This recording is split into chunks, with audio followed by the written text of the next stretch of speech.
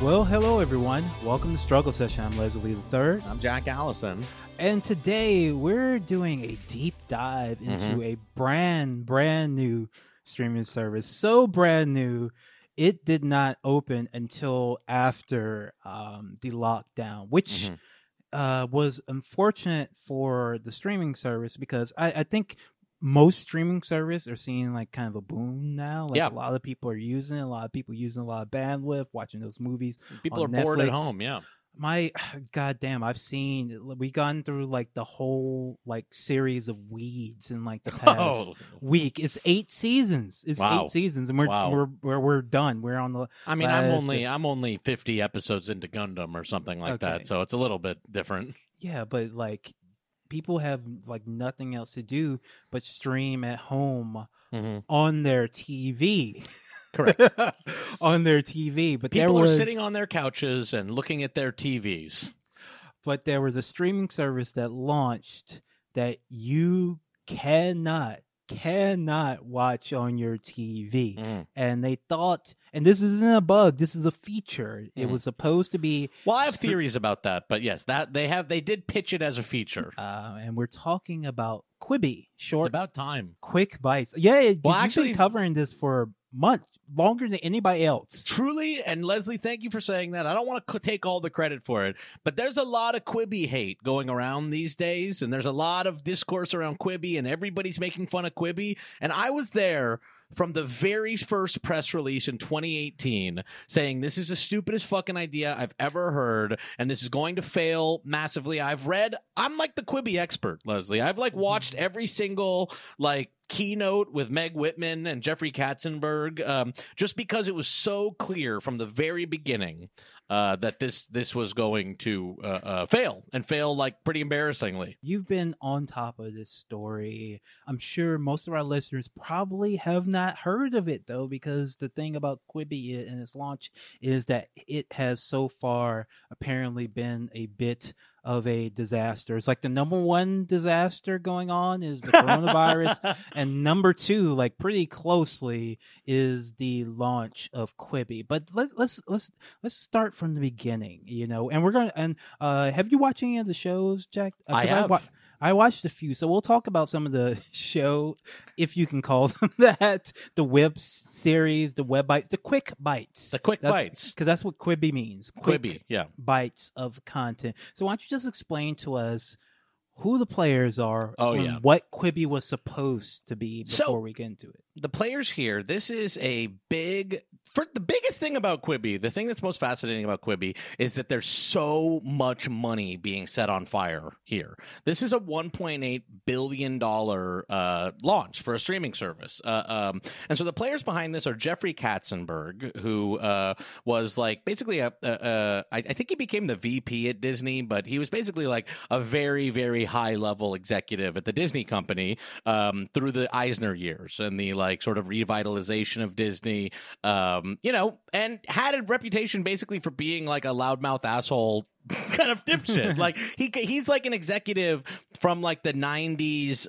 Hollywood world of like, kind of just like screaming at people and throwing the phone at people until he gets his way or whatever. But Jeffrey Katzenberg ended up leaving Disney and founded DreamWorks with Steven Spielberg. So he is this kind of, weird player in Hollywood. And so, he was able to, help shore up the money for this thing by partnering with Meg Whitman. And so Meg Whitman is another extremely wealthy person. She was the not founder, but the CEO of eBay as it like grew exponentially. And then she went on to become the CEO of Hewlett Packard and like tanked it terribly. Like she like fucked up Hewlett Packard and then resigned.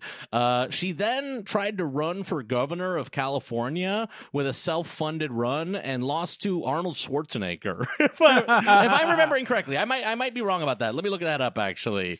Let me look up who she ran against. She, by the way, she was also a fundraiser for McCain. She worked in the McCain campaign. Okay. And then, yeah, she's tied to Goldman Sachs. Well, no, actually, she wouldn't have run against 2010 California governor. because Schwarzenegger was also a fucking was also a Republican. Oh no, it was Schwarzenegger. She lost to Schwarzenegger, so she like self-funded her campaign, spent tons and tons of money on her campaign, lost to Schwarzenegger, and he became our governor. And so this is, really what Quibi is, because it's nothing. It's just an investment vehicle. You know what I mean? Like Quibi from the very beginning. Basically, the sell was that this is a product coming from Jeffrey Katzenberg and Meg Whitman. Oh, awesome. That's basically what it is that it's like, this is a partnership between the best mind. Like, it was pitched as like, this is the best mind of Hollywood and one of the best minds of Silicon Valley coming together to create like a ground up platform, that's built for mobile and, but with the level of quality entertainment, we can expect from, the blockbuster world of Hollywood or whatever. Yeah, because I remember hearing Meg Whitman's name a lot during her failures as the CEO of HP, like Hewlett Packard. Like I don't understand, and what you documented, very clearly in the run up to Quibi, because they did so much, like in public investor PR for this before it launched. You made mention of all these companies that were basically being convinced to give Katzenberg and Whitman like millions upon millions of dollars. They had a first round investment of $1 billion, and I think a lot of that, and I think most of that money was taken from like the studios, was investment from Hollywood studios, and also like Alibaba in China or whatever, the Amazon of China was a big investor in Quibi, and Quibi blew through that first $1 billion in its first year. Wow. Quibi went back after burning through their first $1 billion. They went for another round of funding, and I think they were only able to get like half of it or something like that. A lot of the first round investors didn't come back for that second round of investment. Apparently $1.8 billion. Well, so I think that was another round after their second round. They had a second round where they were trying to get an additional $1 billion, and then that sort of stalled, and they only got half of that. And then I think they were able to scrounge up another like 400 million. Jesus Christ. I mean, because Netflix does blow through money, but they make like feature films, and they buy feature films, and they are like the most popular website on. So like they actually have like. Well, and to be honest with you, it's like what Netflix is doing.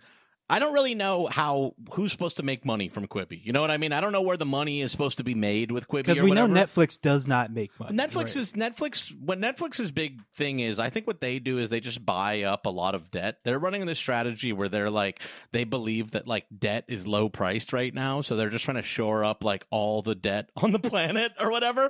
I don't know if it's going to end up working out for them, but they actually do have a subscriber base. They do have a subscriber base. And the thing that with Quibi, it was pitched from the very beginning as this was going to be, a match between Silicon Valley and Hollywood. And so you watch all these early presentations from Quibi. I watched one today. So the pitch is like, we will get, the highest quality people in entertainment to be making stuff for this platform, and what HBO was to regular TV, Quibi wants to be to short form web content.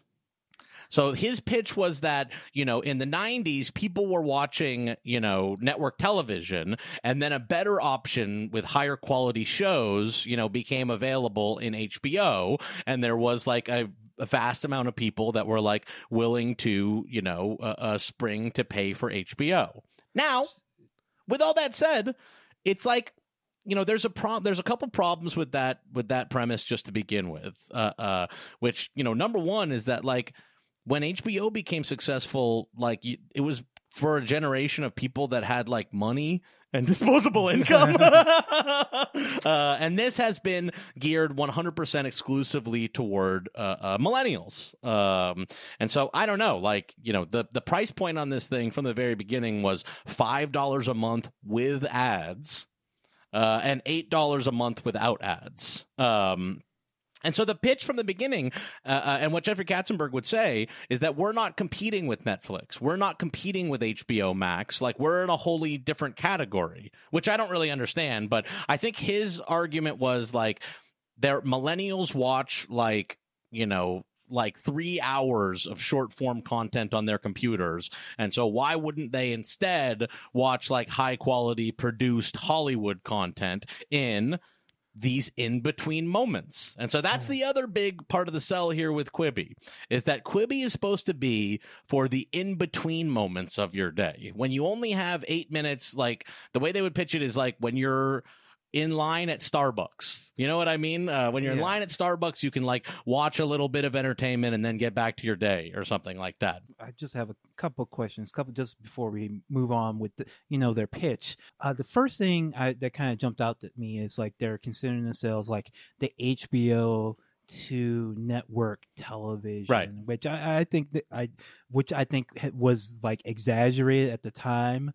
But still, the difference between the two, like they have shows like Barkitecture and Chrissy's Court thing. Barkitecture is about dog architecture. I believe it's actually like a home makeover show for dog houses. Okay, so I think it's a home makeover show for dog houses. So that's like their The Wire. Well, so look, this is like part of the issue with Quibi here, is that it wasn't going to work from the beginning, but it also becomes extremely clear that what Quibi is it's trying to attract all this top level talent, and they're attracting them just by like unloading a dump truck of money in front of them. And so what that becomes, Quibi is like suddenly in town buying every project that's available. I think a good example of this is Dummy. If you look up Dummy, now this is a show that was made by like Dan Harmon's like current girlfriend, I guess, and apparently the show is about her becoming friends literally with Dan Harmon's sex doll. And they talk about Dan Harmon in the show and how she's Dan Harmon's girlfriend. And the script is about how she was told by her agents to like write a sample script. And now I'm telling you, they just went with the sample script.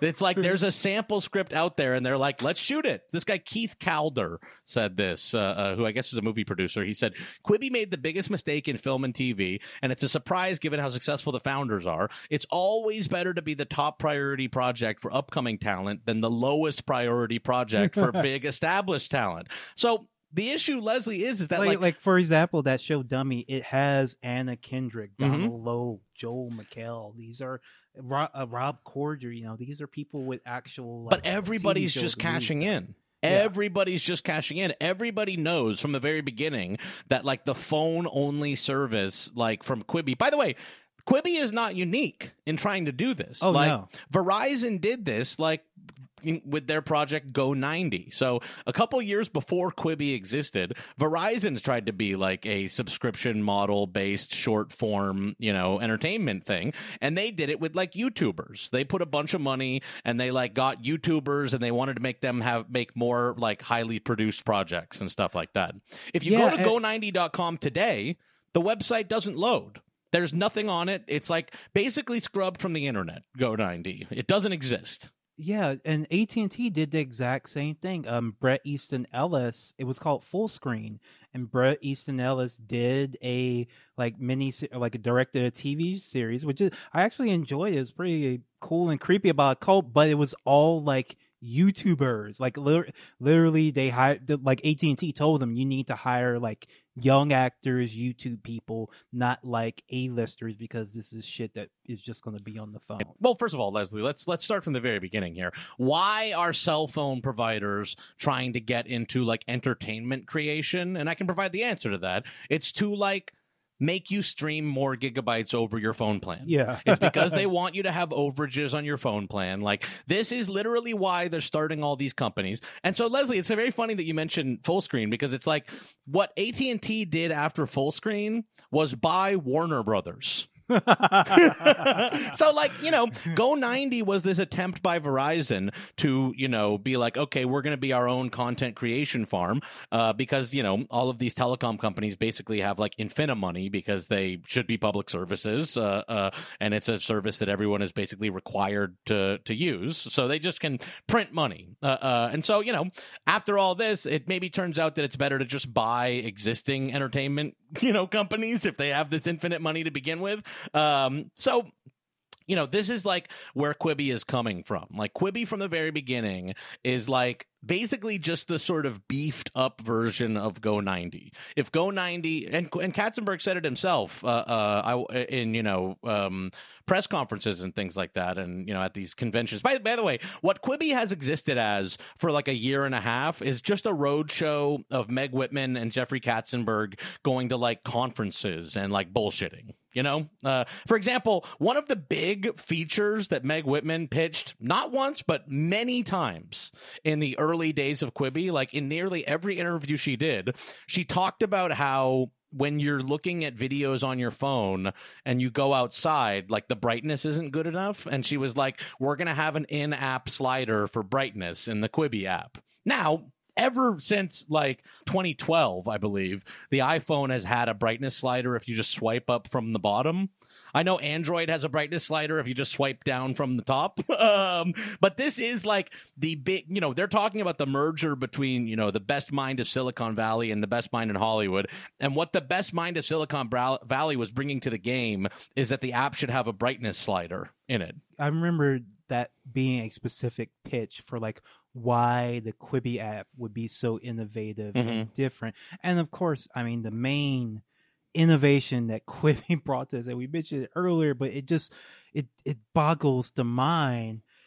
You cannot watch any of this stuff on your TV. You can't cast it. You can't stream it. You can't. Maybe if you like have hacked your phone, Leslie, you can possibly. Leslie, no.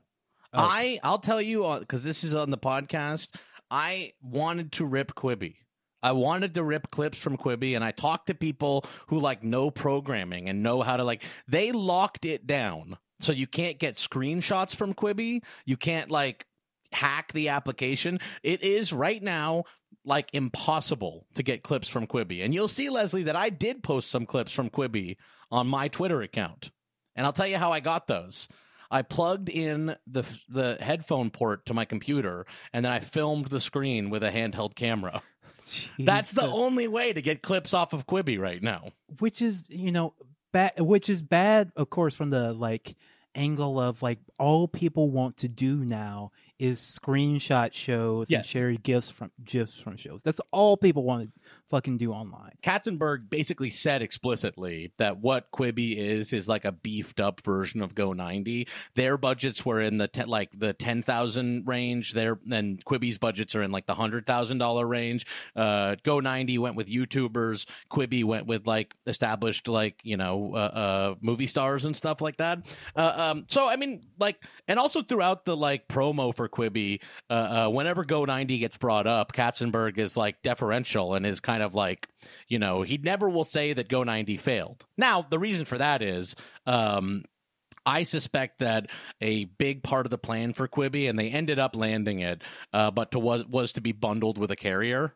And they ended up getting bundled with T-Mobile. So it's you get a bunch of automatic signups for that. You know what I mean? Basically paid for by T-Mobile because they're paying out because they want their customers to get more overage charges. You know what I mean? Yeah, and you also they're doing a 90-day trial of the app. 90 That's days. Not the case anymore. When you sign up now, it's only 2 weeks, but right when they started, it was a 90-day trial. And so we're now at the point where Quibi's been out for a couple months at this point, a month at this point, and I'm not sure if anyone has paid for it. I'm not sure if there's a single paying subscriber for Quibi yet. And they talk there was a big New York Times article, and they talk about how they have 1.8 million viewers or, active users. I would have to dispute that even to begin with. But that's just not a lot. It's just not a lot of users. So yeah, this whole Quibi thing for such a long time was just a road show between, Katzenberg and Meg Whitman, basically trying to fleece more investors because of all the big names they had attached to it. Meanwhile, the big names, knowing this was a destined to fail and just a cash in, just cashed in. This is we can talk about the content on the platform, but Leslie, you talked about the shows, and they're not HBO. Yeah, they're not. They didn't send their best. No, they didn't pull out, their Oscar stuff. Quibi took shit. Quibi took shit that had been sitting on the shelf, that stuff that had like never worked out. I know, for example, they did a show with Nicole Richie called Nikki Fresh, which is about her and her alter ego as a rapper. And you might wonder, why the hell was anybody wanting a series from Nicole Richie in the year 2020? It's because this was pitched at Yahoo as a web series 10 years ago and didn't move forward. That's how deep they were pulling to get supposedly A-list talent on this device, is letting people shoot the web series they failed with a decade ago. I mean, because they do have some A-list talent, but there also is just a lot of reality people, like Chrissy Teigen. She has a lot of followers on Twitter and stuff, and she's very famous. But she's a model and a reality person. She's not doing HBO stuff. This is everybody's first pitch. Kimmel did this. Everybody does this. They're I would just like to be Judge Judy. Wouldn't it be funny if I did a Judge Judy show? Kimmel does it. He does Jimmy's Court or some Judge Jimmy or some shit like that. And then this is Chrissy's Court. It's a very first idea, first pitch. And also it's it's one that you get shot out in 2 days with Chrissy Teigen. Yeah, it's easy lift. They don't have to do much. And I mean, even some of the shows are reboots of old shows. Punked, singled out, Reno 911, which I actually kind of appreciate them bringing back much more than Punked and singled out. But we'll get into the shows in a little bit. But I just want to talk briefly about the app, because when I finally got Quibi Day, I will never forget that day. I was so excited because you have been talking about it for so long, and I was excited to see it. I was excited that I would not have to pay for it for a whole 90 days, and I could just watch some of this crap in my free time. When I downloaded the app, I saw something that just chilled me to the core and made me think, thank God this will not be successful, because this might destroy film. It might destroy visual media. And it's the fact that any video you watch on Quibi automatically defaults to vertical, to portrait. So Leslie, this is the big feature. So Quibi had no feature.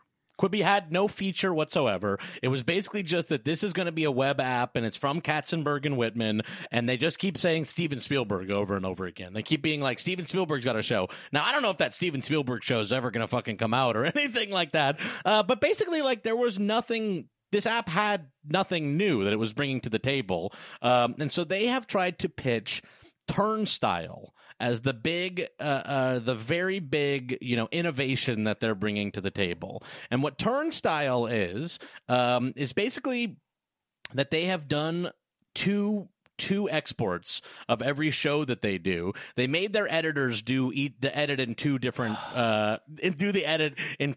fashions. So it's there's an export where it crops off the side, and then there's an export for widescreen or whatever. And as far as that goes, it works well. When you turn the phone, it does do the Turnstile thing. I don't know necessarily why I want to watch a show where the framing is all fucked up and you know what I mean? Well, that was the concern. Is the framing fucked up, or do they actually, when they're filming it, do they know? All right, you have to keep everything. They do, but nobody gives a shit. Nobody gave a fuck when they were doing it, because literally everyone was doing this they don't care. This is everybody's this is just a cash grab for everybody. Apparently on some shows there's some interesting, I guess on the dance show that doesn't sound interesting at all to watch in general, but some reviews said that show did interesting stuff with the Turnstile thing, and depending on which way you watch it had them arranged differently and stuff like that. But I don't know, that basically what happened is Turnstile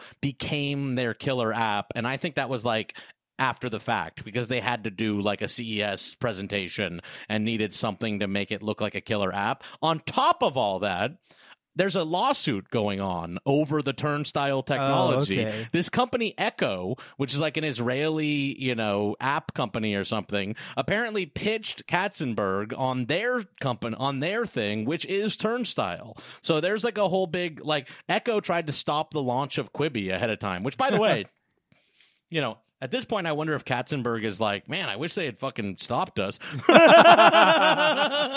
Maybe shouldn't have fought that so hard. All right, so let's get into some of the content. Sure. Like the actual shows that are on Quibi. And Jack, let me ask you first. You know, you're the expert. What's been your favorite quick bite? I can say it without any hesitation. Skirt with Offset. Really? Skirt with Offset is fine. I like Offset. I like the Migos. It's funny as fuck. There's an episode of Skirt with Offset where it's Offset and Jay Leno driving around in Burbank, and Offset tells Jay Leno, he like tells him this insane story that I'm like, I don't know if that's true, Offset. He's like, the first car I ever bought, I got with money that I like found in a bag in the forest. He's like, I found like $20,000 in a bag, and I used that to like buy my first car. Basically, what Skirt is about, like cars that Offset likes or whatever. And in the first one, he's told that there's a car that's bulletproof, so they drive around the car, and then they like work with like an ex-Marine to like shoot at the car. It's pretty funny. Skirt with Offset, I think, is the only redeeming show on Quibi. Yeah, so I think my favorite that I've seen so far is Reno 911 because Sure. it's Reno 911. It's not as good as the old Reno 911 so far. I only watched about 3 bites. You and only I watched actually- 3 Quibbies? Yeah, and it's actually fucking annoying to have the show stop and then start every 10 minutes. It's actually really annoying. Like Yeah. I've watched you know, long form content like on my phone Right. or like on an MP4 player, and I never had a problem with it. I never was watching the movie and thought, you know what? I really just wish that this was like actually just 10 minutes long. You know, I wish Yeah. it was the exact length of my break instead of a full movie that I can pick up. Well, that's the other later. weird thing about this is that it's like people like to like control what they do on their phone. You know what I mean? It's like I have like Plex, and Netflix like knows where you left it off and stuff like that. Yeah. You know what I mean? You just like open it up and it knows where you left off the next time you're in line at Starbucks or whatever the fuck. Yeah, if it restarted every time, then I can understand Yeah. the Quibi premise. Like, all right, we gotta cut this thing These into TV 10-minute shows, chunks. yeah. It's like, well, I don't know. The phone remembers where you are in the place and everything like that. But the whole thing is really just like the whole thing. I don't know I don't know where Jeffrey Katzenberg is in all this. I feel like Jeffrey Katzenberg, like, maybe was I don't know, like I think Jeffrey might have been a real believer here, and Meg Whitman is just like stupid as shit. I mean, Jeffrey Katzenberg is very, very stupid too, and also like has like a real like aggressiveness to him that is like, you know, makes him like all the funnier, because like Jeffrey Katzenberg, number one, everyone throughout this process, people have said to him explicitly multiple times, like, this is a bad idea, or like challenged him on like why, you know, it's going to work with Quibi when it didn't work with this other player or whatever. And he just gets pissed off. Like Katzenberg, like, because he's an executive from the 90s, he just like gets mad and like gets snippy. One of the things he says over and over again is that's like comparing apples to submarines. He said it in the New York Times article, and he also said it like in, you know, press conferences and stuff like that, or conferences. Whenever someone's like, well, what about Netflix? And he's like, that's comparing apples to submarines or whatever. Like, in Katzenberg's mind, there's no company that's comparable to Quibi, because like YouTube, it's not comparable because we're doing higher grade stuff. Netflix, it's not comparable because we're doing shorter stuff. And they would say for a long time that, you know, they were different because they're only going to be allowed on the phone. And so let's talk about that for just 1 second. Why is Quibi only available on the phone? They sold it as like, you know, this is what people want. This is how millennials watch things. Like, millennials are on their phone all day long and they watch short form content on the phone. What the reality is actually, and why I think that they said that you're not allowed to watch it anywhere but the phone, is because mobile ad rates are higher.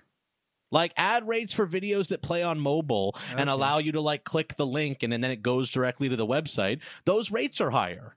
Like, they get paid more for ads that only play on mobile. So a lot of what Quibi is, I think, was this is a platform that is like industry facing. You know what I mean? Like, there's a lot of stuff that works for the television and film industry in Quibi. Like, for example, like if you get people to use this and there's no way to like copy the video off of it, if they're watching it on their phones and you can't like upload torrents of it, that's very good for the film industry or whatever. If you get people to like watch ads and get used to watching mobile ads every 10 minutes, for example, Leslie, like if for example you want to make shows 10 minutes long so that like you can play an ad every 10 minutes that pays out at a higher rate than the ads that would only play like for one play on Hulu or something like that, that's great. Although I do want to push back and say I actually think the fact that you can't pirate Quibi probably is a negative. Yes, but not in their minds. Like, to the minds of the entertainment industry, they see all piracy and they're like, that's dollars we could be making. When in reality, it's like Quibi shows could take off because of piracy. Like, no one is watching any of these shows. Like, Skirt with Offset might be funny and like weird enough that people could like discover it, but like no one's gonna fucking like pay $5 a month to watch with ads. You know what I mean? And here's the other part, Leslie, and this was also industry facing. They're trying to sell the 10-minute episodes as something that we want. In reality, it's really just a way to get around the entertainment unions. The various unions, like except for Crew, they don't have rates for things that go down to 10 minutes. In fact, it's very interesting. The Writers Guild has rates for stuff at about 12 minutes because that's what Adult Swim shows are. But then Quibi comes in at just under 12. And technically, there's no union rate that you have to pay for that. And so these are non-union shows.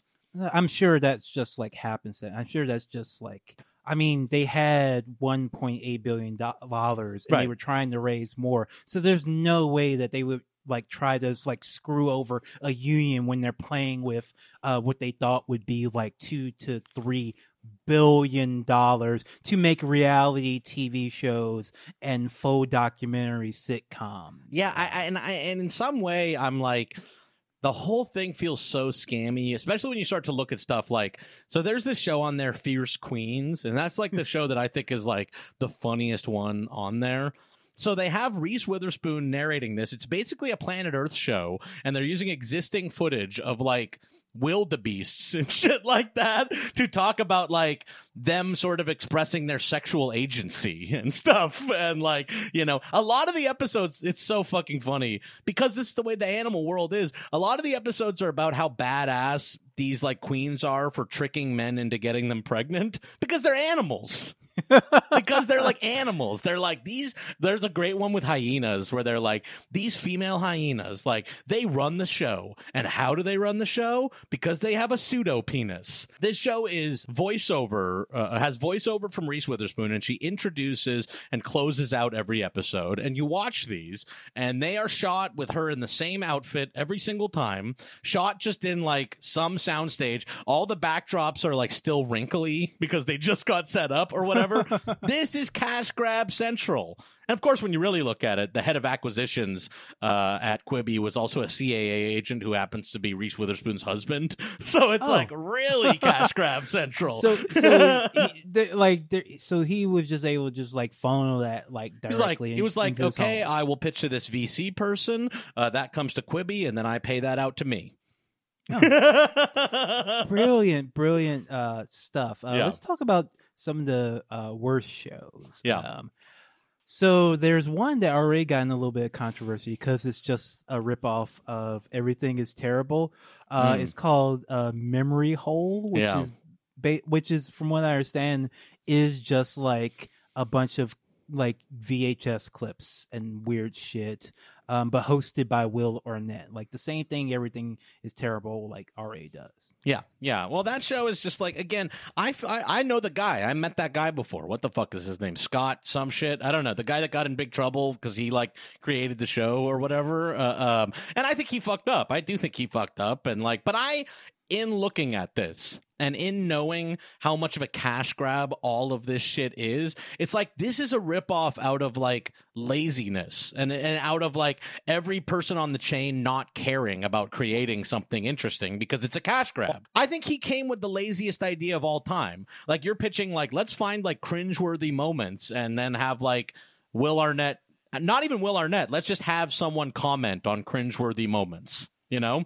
And then because it's a cash grab, it's like the production company like goes with an aesthetic that looks like everything is terrible, and it becomes just an everything is terrible ripoff or whatever in the end. And I'm like, I really think that that's because of these like that guy Scott, I think he fucked up, and you know, I'm sure like Scott like looks at all the controversy over that show and is like, oh my god, I got like no money. This is like just a cash grab dumbass web series thing I did for like $600, and now like everybody hates me forever. But yeah, like it sucks, and they shouldn't have done that. And like I think that that's like part of that is like that they were just accepting pitches from everybody, and they didn't care to like make them good or anything. They're just like, fine, fuck it. Like everybody just did their, like I look at that the Everything is Terrible ripoff, and I'm like, I swear they're just using like After Effects presets that ripped off Everything is Terrible. Like I think they just bought After Effects presets on fucking some like Motion Array or something like that, and that's what was ripping off Everything is Terrible, and they're just using the template because these are the laziest shows ever made. So did you watch any of Punk'd? I mean, I watched like a minute or two of Punk'd. Like, you know, I'm not that into Punk'd in general. Well, I am a big fan of Punk'd, and I really liked it back in the day because like the thing about Punk'd was kind of cool was because first of all, this is before social media. You didn't know what like the like celebrities in like their day-to-day lives and right. their, like personal moments. So that was like the interesting premise. Like he was you know pranking these A-list celebrities. It was hosted by Ashton Kutcher, who we did not know had a personality at that point. He was just like the dumb guy on the 70s show. Yeah. So seeing that he actually was kind of funny and charming and personable, but also like angry and like a sort of like had a kind of like a disdain for celebrity, if not humanity, at the same time, kind of made the show. I shouldn't say I don't like Punk'd. I love the first episode of Punk'd. I think they never went far enough after that, to be honest with you. The first episode where they make Justin Timberlake think he lost everything, and they let it go to the point where he's like sobbing on his front porch. I was like, oh my God.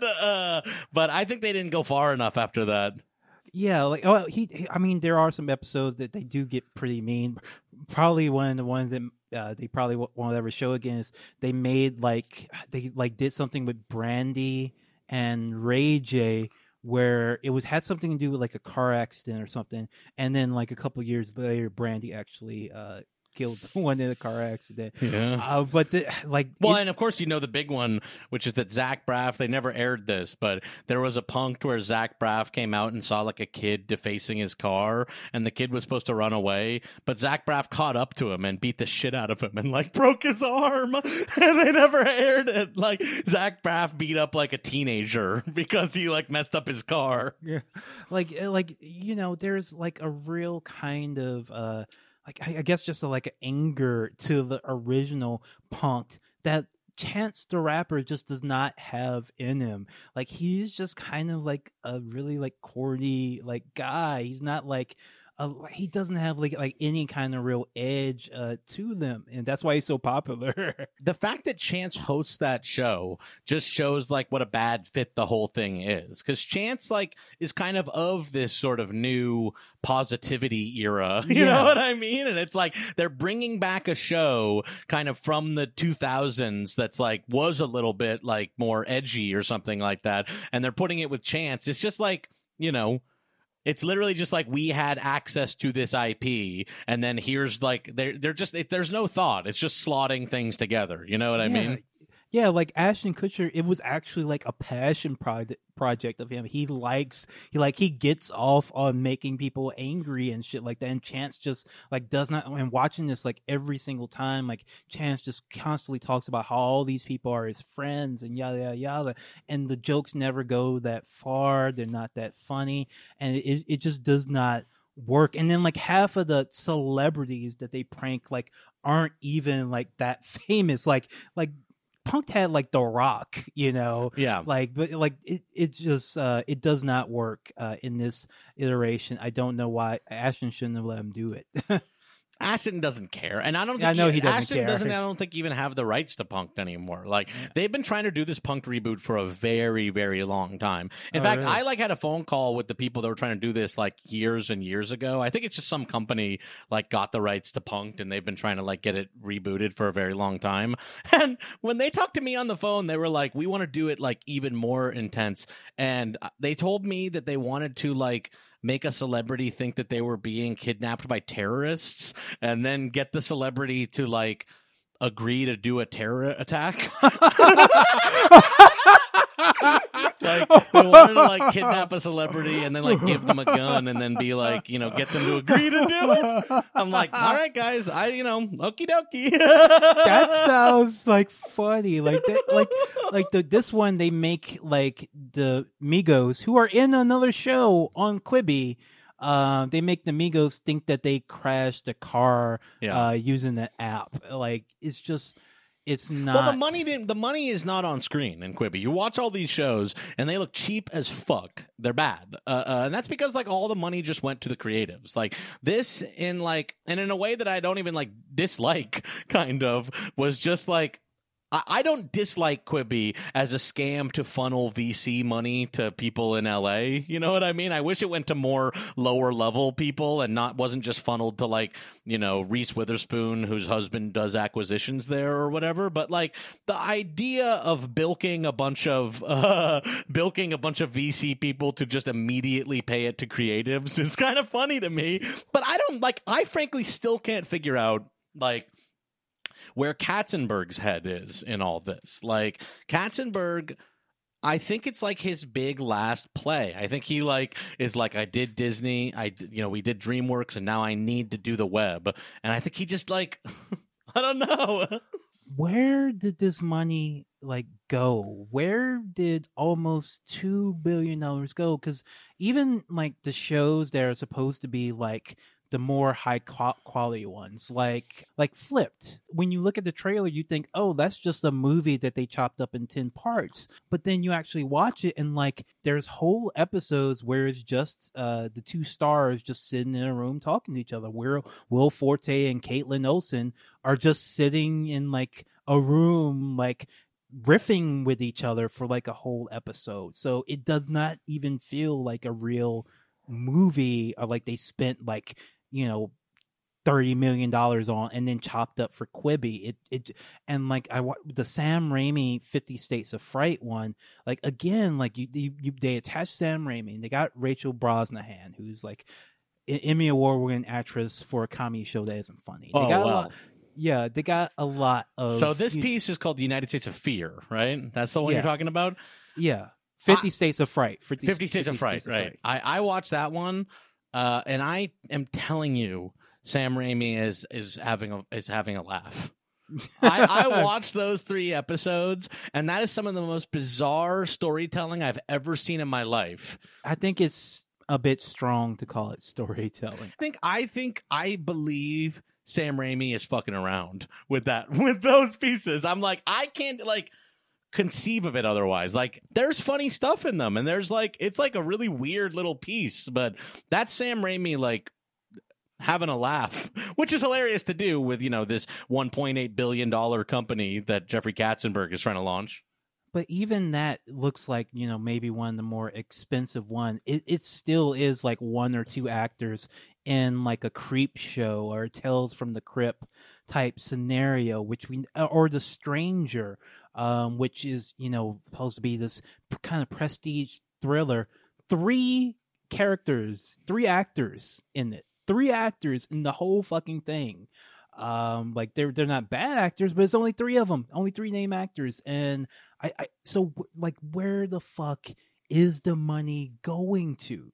Is what I'm asking, Jack. Like, how did they spend $2 billion on this? Is it all like advertising? I think a lot of it is advertising. They had a huge ad buy. You'll remember that there were ads during the Super Bowl. First of all, they did a huge ad. They did a huge ad campaign to launch Quibi, and not a single piece of it was about the content they had on Quibi. It was just about getting people to understand that the word Quibi means 10 minutes. And in fact, if you watch all these commercials, they're really bizarre, and almost all of them are about like impending death. Like Yeah. it's like an astronaut who's about to run out of oxygen, who's like, I still have a Quibi, and like watches a Quibi on their phone or whatever.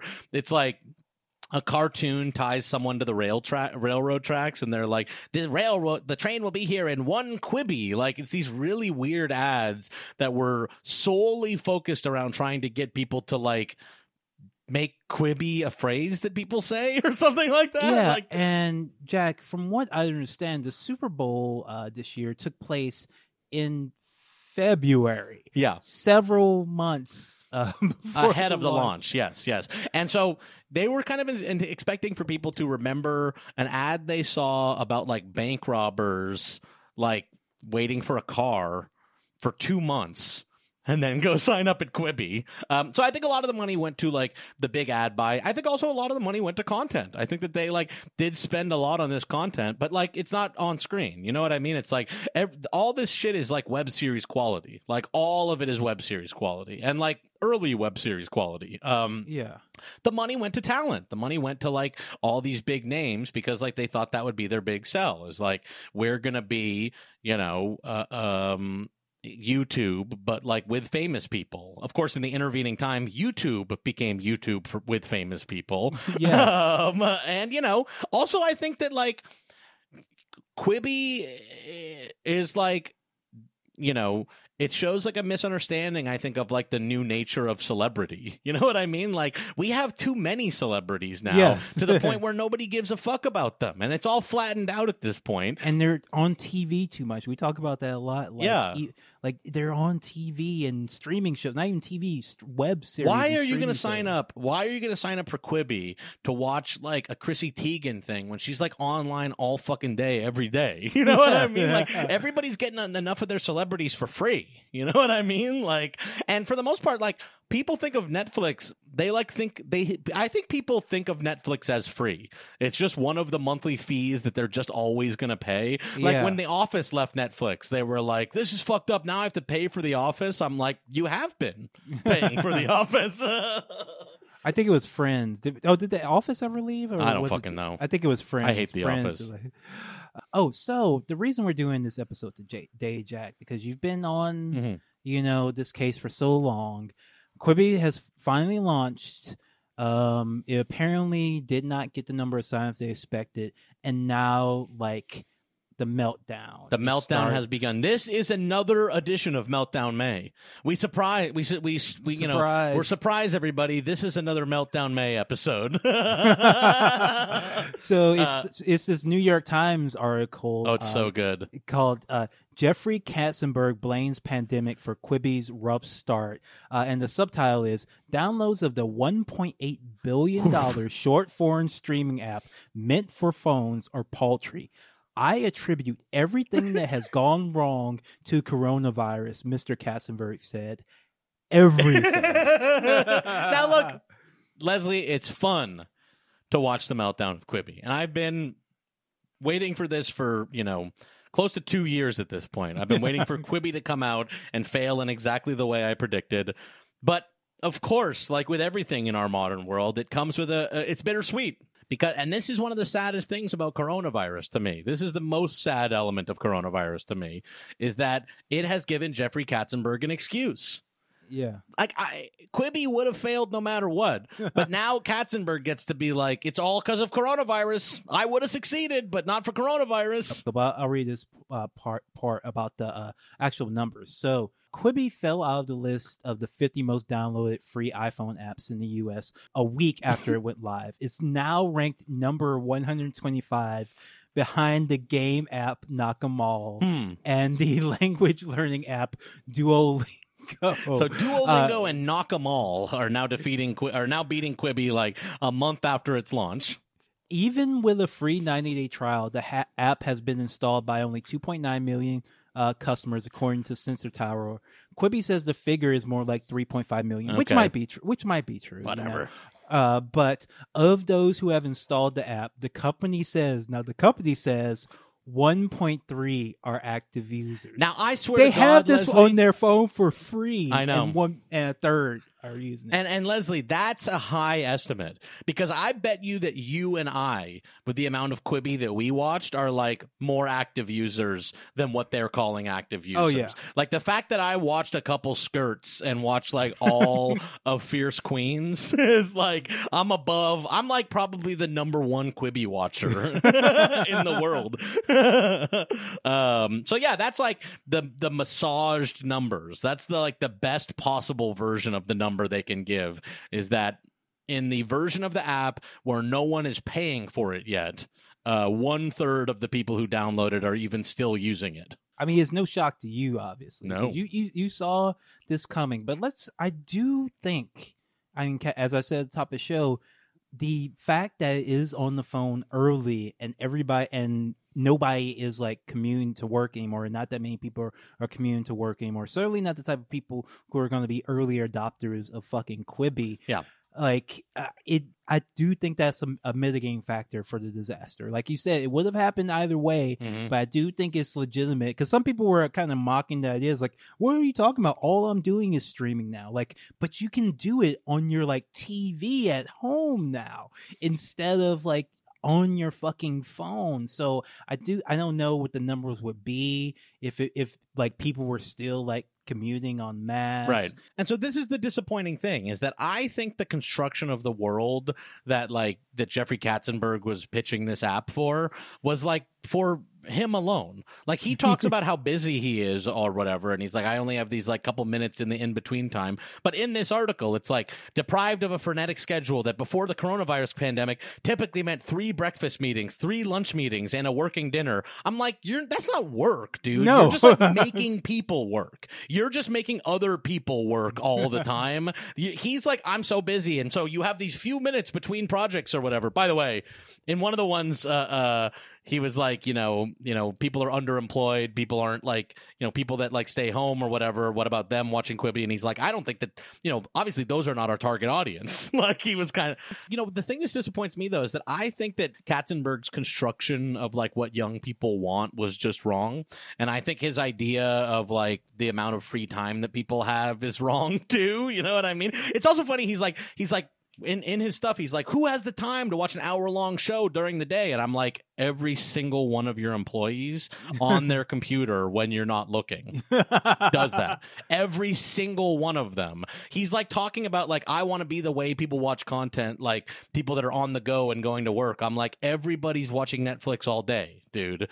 Like, everyone's on Facebook or watching YouTube, like on their computers, because they can alt tab and make it so that you think they were doing spreadsheets or something like that, Yeah, podcasts, whatever. And so like, that's the disappointing thing here, is that like this would have failed because the very pitch was wrong, like the conception of the world from which it sprang was wrong. But now we get to have this wiggle room where it's like, well, we don't know, because even the world like doesn't exist anymore the way that Katzenberg was wrong about it. Yeah, I mean, Jack. I do want to ask you, Jack. Besides scrapping the idea entirely, besides that, if Jeff had called you up when? 6-7 months ago, 6 or 7 months ago, as like, Jack, I hear what you're saying, but I'm fucking deep into this. I have this pile of money. We have to fucking do this thing, or the fucking Saudi royal family is going to put fucking Khashoggi Alibaba has my son, Jack. Alibaba has my son in a Chinese gulag. How are we going to make this work? What would you do? How would you, maybe advertising, maybe content? To be honest with you, Leslie, what I would do is what I would have suggested to him if the money was like still around or whatever is to like go wider and try to bring up like young creators. You know what I mean? Like, rather than just trying to like, it's like that tweet I read you earlier, like be the highest priority project for a vast number of people, like empower people to make new stuff and try to make this the new network. Like, get all like young creators who are hungry and like who like are desperate to make their first thing, and make a lot of it, and then hope that one breaks out in a big way. You know what I mean? Like, hope that one breaks out because you're making content with young people for young people, and then let that sort of be like, what all this hangs off of. I would also say, like for these daily essentials that they were doing or whatever, like do those basically like I do the Twitch show, like make those public and let those be sort of like let that lead people to Quibi. Make the daily essentials free and advertise your like bigger shows during them, but make those free and also have a chat. Because frankly, it's like people watch Twitch on their phones, but they want to be able to do something with their fingers. So have a chat next to it at all times. You know what I mean? Let people like react and fucking put on like little emojis and shit like that. But like just trying to rebrand like 90s entertainment for young people as what young people want today and charging them to watch it in a way that they don't want to watch it, like obviously it's not going to work. Like I'm just looking at, you know, something like you mentioned, like you know, bringing in young people who would be excited to do this, and it'll be the most important thing to them. Chrissy Teigen has a show on Quibi, and she's tweeted about Quibi about 10 times total. Right. Like since, you know, October. Like, right. You know, like she does not give a fuck about like that show she shot for one day. Right. 6 months And by the ago. way, that show looks like shit because all the budget was spent on just getting the name Chrissy Teigen because you assumed that she was going to tweet about Quibi. You know what I mean? Like all that money got spent on her to not do what she's not doing, you know, versus if you took all that money and you like gave it to a creator and, you know, paid everybody, you know, reasonably, but not with like a big, massive $300 million payment or something like that. You would, number one, get a like a fleet of people in Los Angeles and young people who like love you, you know what I mean? Like who are like indebted forever to this entity or whatever. Instead, what they did was they got big names to put together their worst projects and then underpaid people to write on those projects. You know what I mean? Like they underpaid everybody else involved, and so now everyone's like rooting for it to fail, and the quality of the projects are not good. You know, yeah, you could have had like if you had given all this money to like Vine stars. And, I mean, even like, that is fine. YouTubers, you know what I mean? like they would be tweeting about this nonstop and talking about it. Hey, guess what? I have a fucking show on. What TV. is the new version of if like they're trying to be, you know, HBO or whatever? What did HBO actually do? They like let people do big ideas and let people do their like weirder thing that they've wanted to do. You know what I mean? And it wasn't about like Tony Soprano's not like they cast the guy who's right for the role. You know what I mean? Then when David Chase talks about how when he wanted to do it at network, they wanted to like get like a cut leading man to kind of be Tony Soprano or whatever. It's like what they did is they're like, we're going to be like HBO, but then they just tried to be like MTV from the 90s and charge people for it and call that prestige. Like there's so many different, you know, paths they could have gone, especially with so much money. They really could have invented like a new type of platform. Why like not hire all those YouTubers? You know, I wouldn't want to fucking watch it,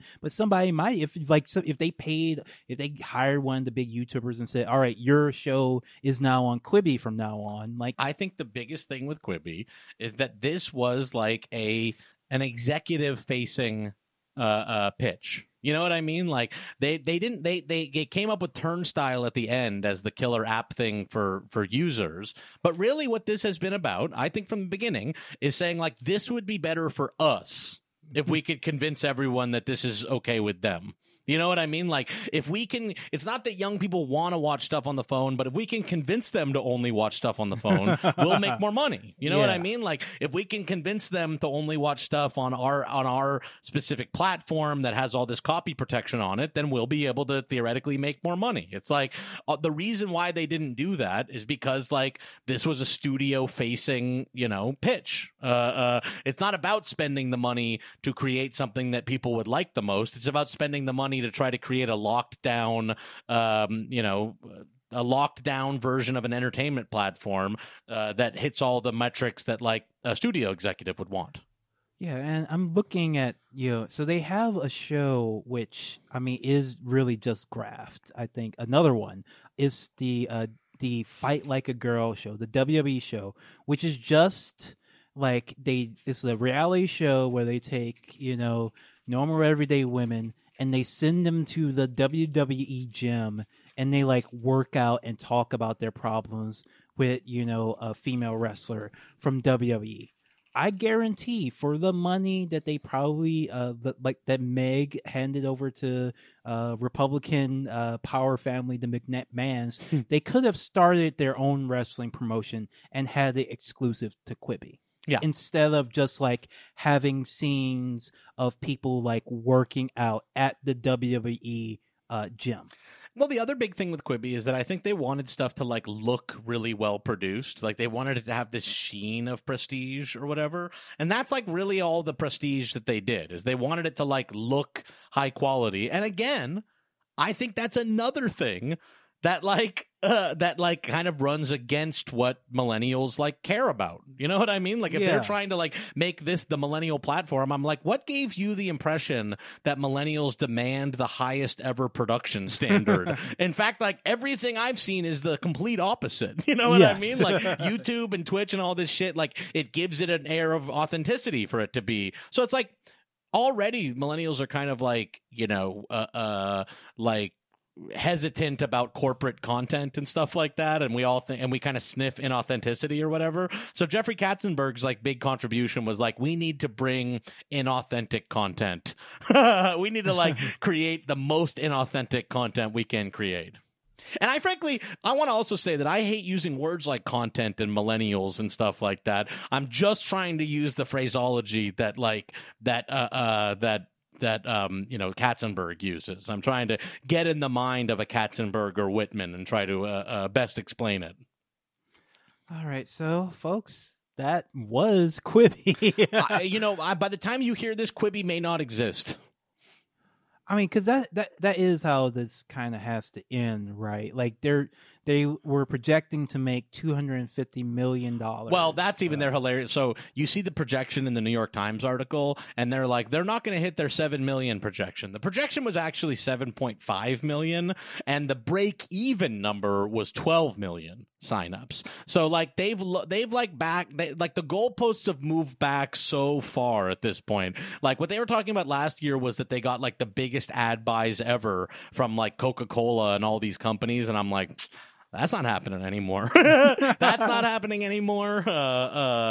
Yeah, I don't know. Yeah, they don't have to give you that money. They're not going to hit 7.5 million signups. I think that they get like 2 million automatically for the T-Mobile deal or whatever. But Go90 like capped out at like half a million signups. Like it's just never going to happen.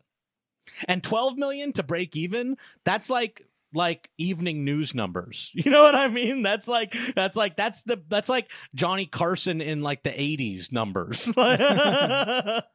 Yeah, it's just, way. It's like so ambitious, but not. I just looking over this, I have no idea how you could spend $2 billion doing this. If you told me that all the production costs of all these Quibi shows was like $20 million, I would not bat. But think, Leslie, about like that they had to get a whole office. They had to get a big, nice, fancy office. This is a big part of being a production company in LA. They had to get like a big, fancy, modern office and furnish that and pay all these executives. Because that was the other thing with Quibi is I think that this was like an executive training program. It's like they had so many executives at Quibi. They hired, by the way,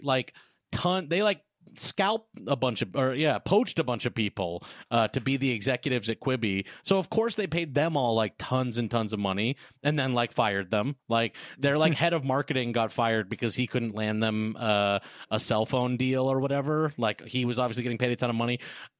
One of the people that like has worked with Katzenberg since like 1997. Like since DreamWorks Animation, someone who's been with him for 23 years quit because they don't believe in the like future of Quibi. It's like, and by the way, Katzenberg's just at his like Beverly Hills mansion alone through all this. Like he's alone in his mansion, just yelling into Zoom calls. You remember that? I think it was Idris Elba, and it was a plane crash movie. Oh, The Mountain Between Us. So remember like The Mountain Between Us is Idris Elba and Kate Winslet. There is a Quibi show with the exact same premise. It's like a black guy and a white woman like are in a plane crash together, and like that's it. That in like a mountainous, snowy area. Yeah, it's the exact same fucking thing. It's just like they have like younger people. They have Sophie Turner and the Black 24 guy, Corey Hawkins. just very like, just they didn't think about like a lot of this stuff at all. They just like shoveled money somewhere. The only person whose motivations I can't discern are Jeffrey Katzenberg. I really think like Katzenberg was like, this is my big play, my big last play. Everyone else, I'm like, cash grab, syndication, library play. Meg Whitman is just like bored and rich. Like Katzenberg, I really think I think he believed in Quibi, and that's the funniest thing of all. Here's a Katzenberg classic: is when they first screened Little Mermaid, he wanted to cut the song "Part of Their World." So that's the executive. He lost that battle, but that's who we're working with here. Believed strongly that it slowed down the movie and shouldn't be in there. All right, folks, that was Struggle Session. Have a good one. See you later.